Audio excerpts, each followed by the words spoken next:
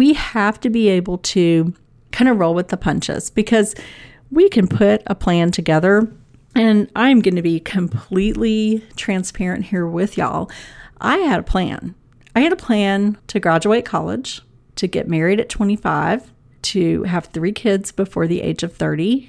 I did not plan on a career. I did not plan on a podcast. Of course, there was no such thing as a podcast in the 1980s.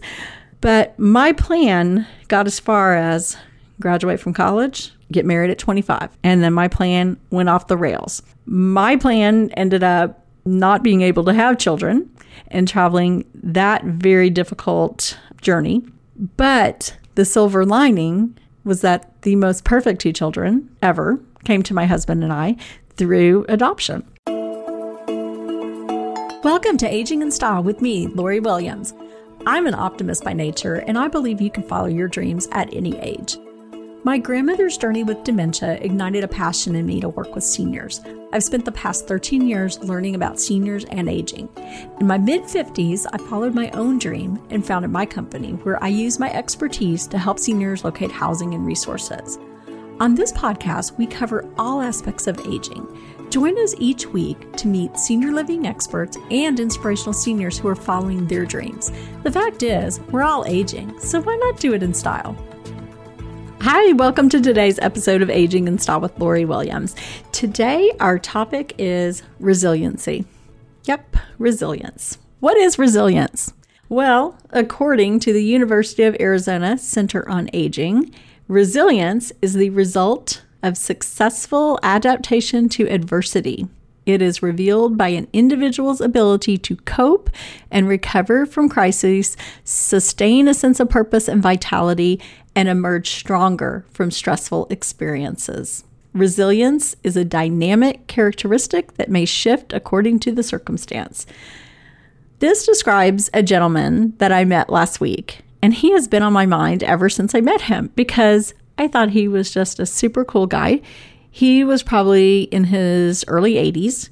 His wife died unexpectedly about 7-8 months ago. And of course, as traumatizing and heartbreaking as this was for him, he has pulled himself up and found a way to find purpose. And he is now serving as a grief counselor and helping others. And I thought, wow, good for him. And it's like, why though, are some people able to do that and some people aren't? And as all of us, we know some people who they have a hangnail and it's the end of the world. And other people are going through one crisis after another, and they are continuously pulling themselves up and making the best, making lemonade out of lemons, So that's what we want to talk about today is like why, what is resilience and why is it so important to have resilience as an older adult?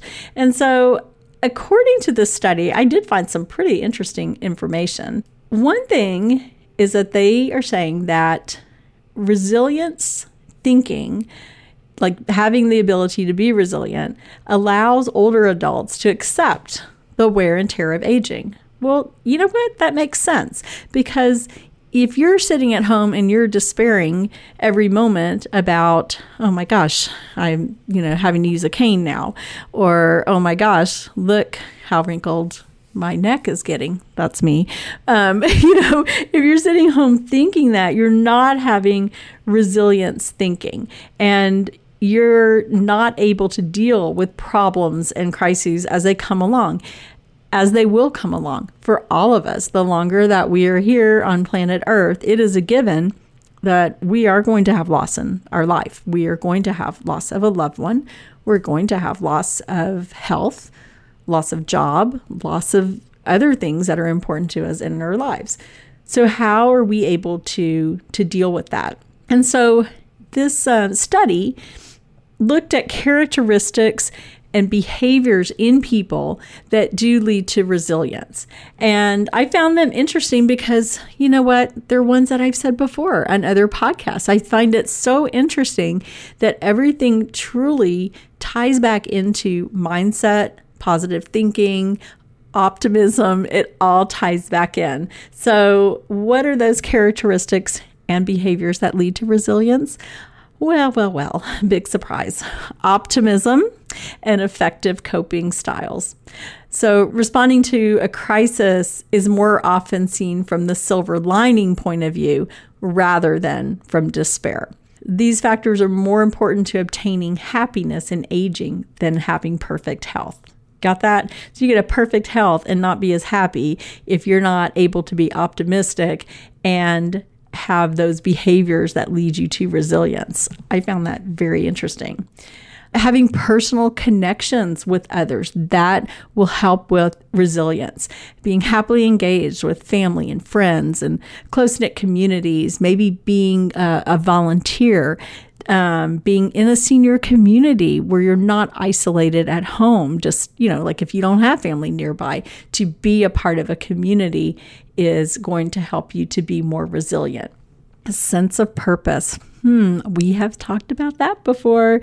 Sense of purpose, being involved in an activity or a function that gives life meaning. Like this gentleman that I spoke with last week, he found a sense of purpose. He's now helping others who are going through grief. I just think that is beautiful, honestly. Self-efficacy, the ability to handle one's own problems, being able to be flexible and adapt to things. And I feel like that's huge for all of us through any stage of life, that we have to be able to kind of roll with the punches, because we can put a plan together. And I'm going to be completely transparent here with y'all. I had a plan. I had a plan to graduate college, to get married at 25, to have 3 kids before the age of 30. And that's pretty much it. I did not plan on a career. I did not plan on a podcast. Of course, there was no such thing as a podcast in the 1980s. But my plan got as far as graduate from college, get married at 25. And then my plan went off the rails. My plan ended up not being able to have children and traveling that very difficult journey. But the silver lining was that the most perfect 2 children ever came to my husband and I through adoption. And granted, I was not 30 and I did not have 3 kids, but I was 32 when we adopted our first child, our son, Chris, and 39 with our daughter, Abby. And people who know us say this all the time, that there could not be 2 more perfect children in the world for my husband and I. And it's true. And so I feel like because the resiliency and the ability to pivot and to be optimistic, even though, I'm not going to lie, it was tough when we were going through, like in the midst of the whole infertility stuff. But I was able to see the other side of it and be able to pivot and go, okay, this isn't working. But the bottom line is we want to have children, and we're going to be parents. And to maintain optimism, to maintain that silver lining, I think all those things help me. And I share all that with you just to give that example that we all may have plans, and we can get so mad when our plans are derailed. But there's that old saying that when we're making plans, God is laughing at those plans, basically, something like that. So I'm sure this gentleman I met last week, his plan was for him and his wife to maybe live on another 10 years, or maybe he thought he would go first. You never know. But it's not our decision, obviously. That's God's decision and what's going to happen. So how do we promote resiliency in our seniors, or in all of us, actually, but especially as we age? Because they have found that those who live the longest have been found to be resilient. Interesting. And since most older adults are interested in a long and happy life, there are ways that doctors and clinicians are able to share information and teach older adults about how to be more resilient. So there's that whole saying that you cannot teach an old dog new tricks. Well, They say older adults should be encouraged to engage in new activities and make new friendships and learn those new tricks. And I think we've been saying that a lot, right? Through some of these other podcasts, we have talked about staying busy and finding a purpose. So they list here a sample of questions for assessing your resiliency.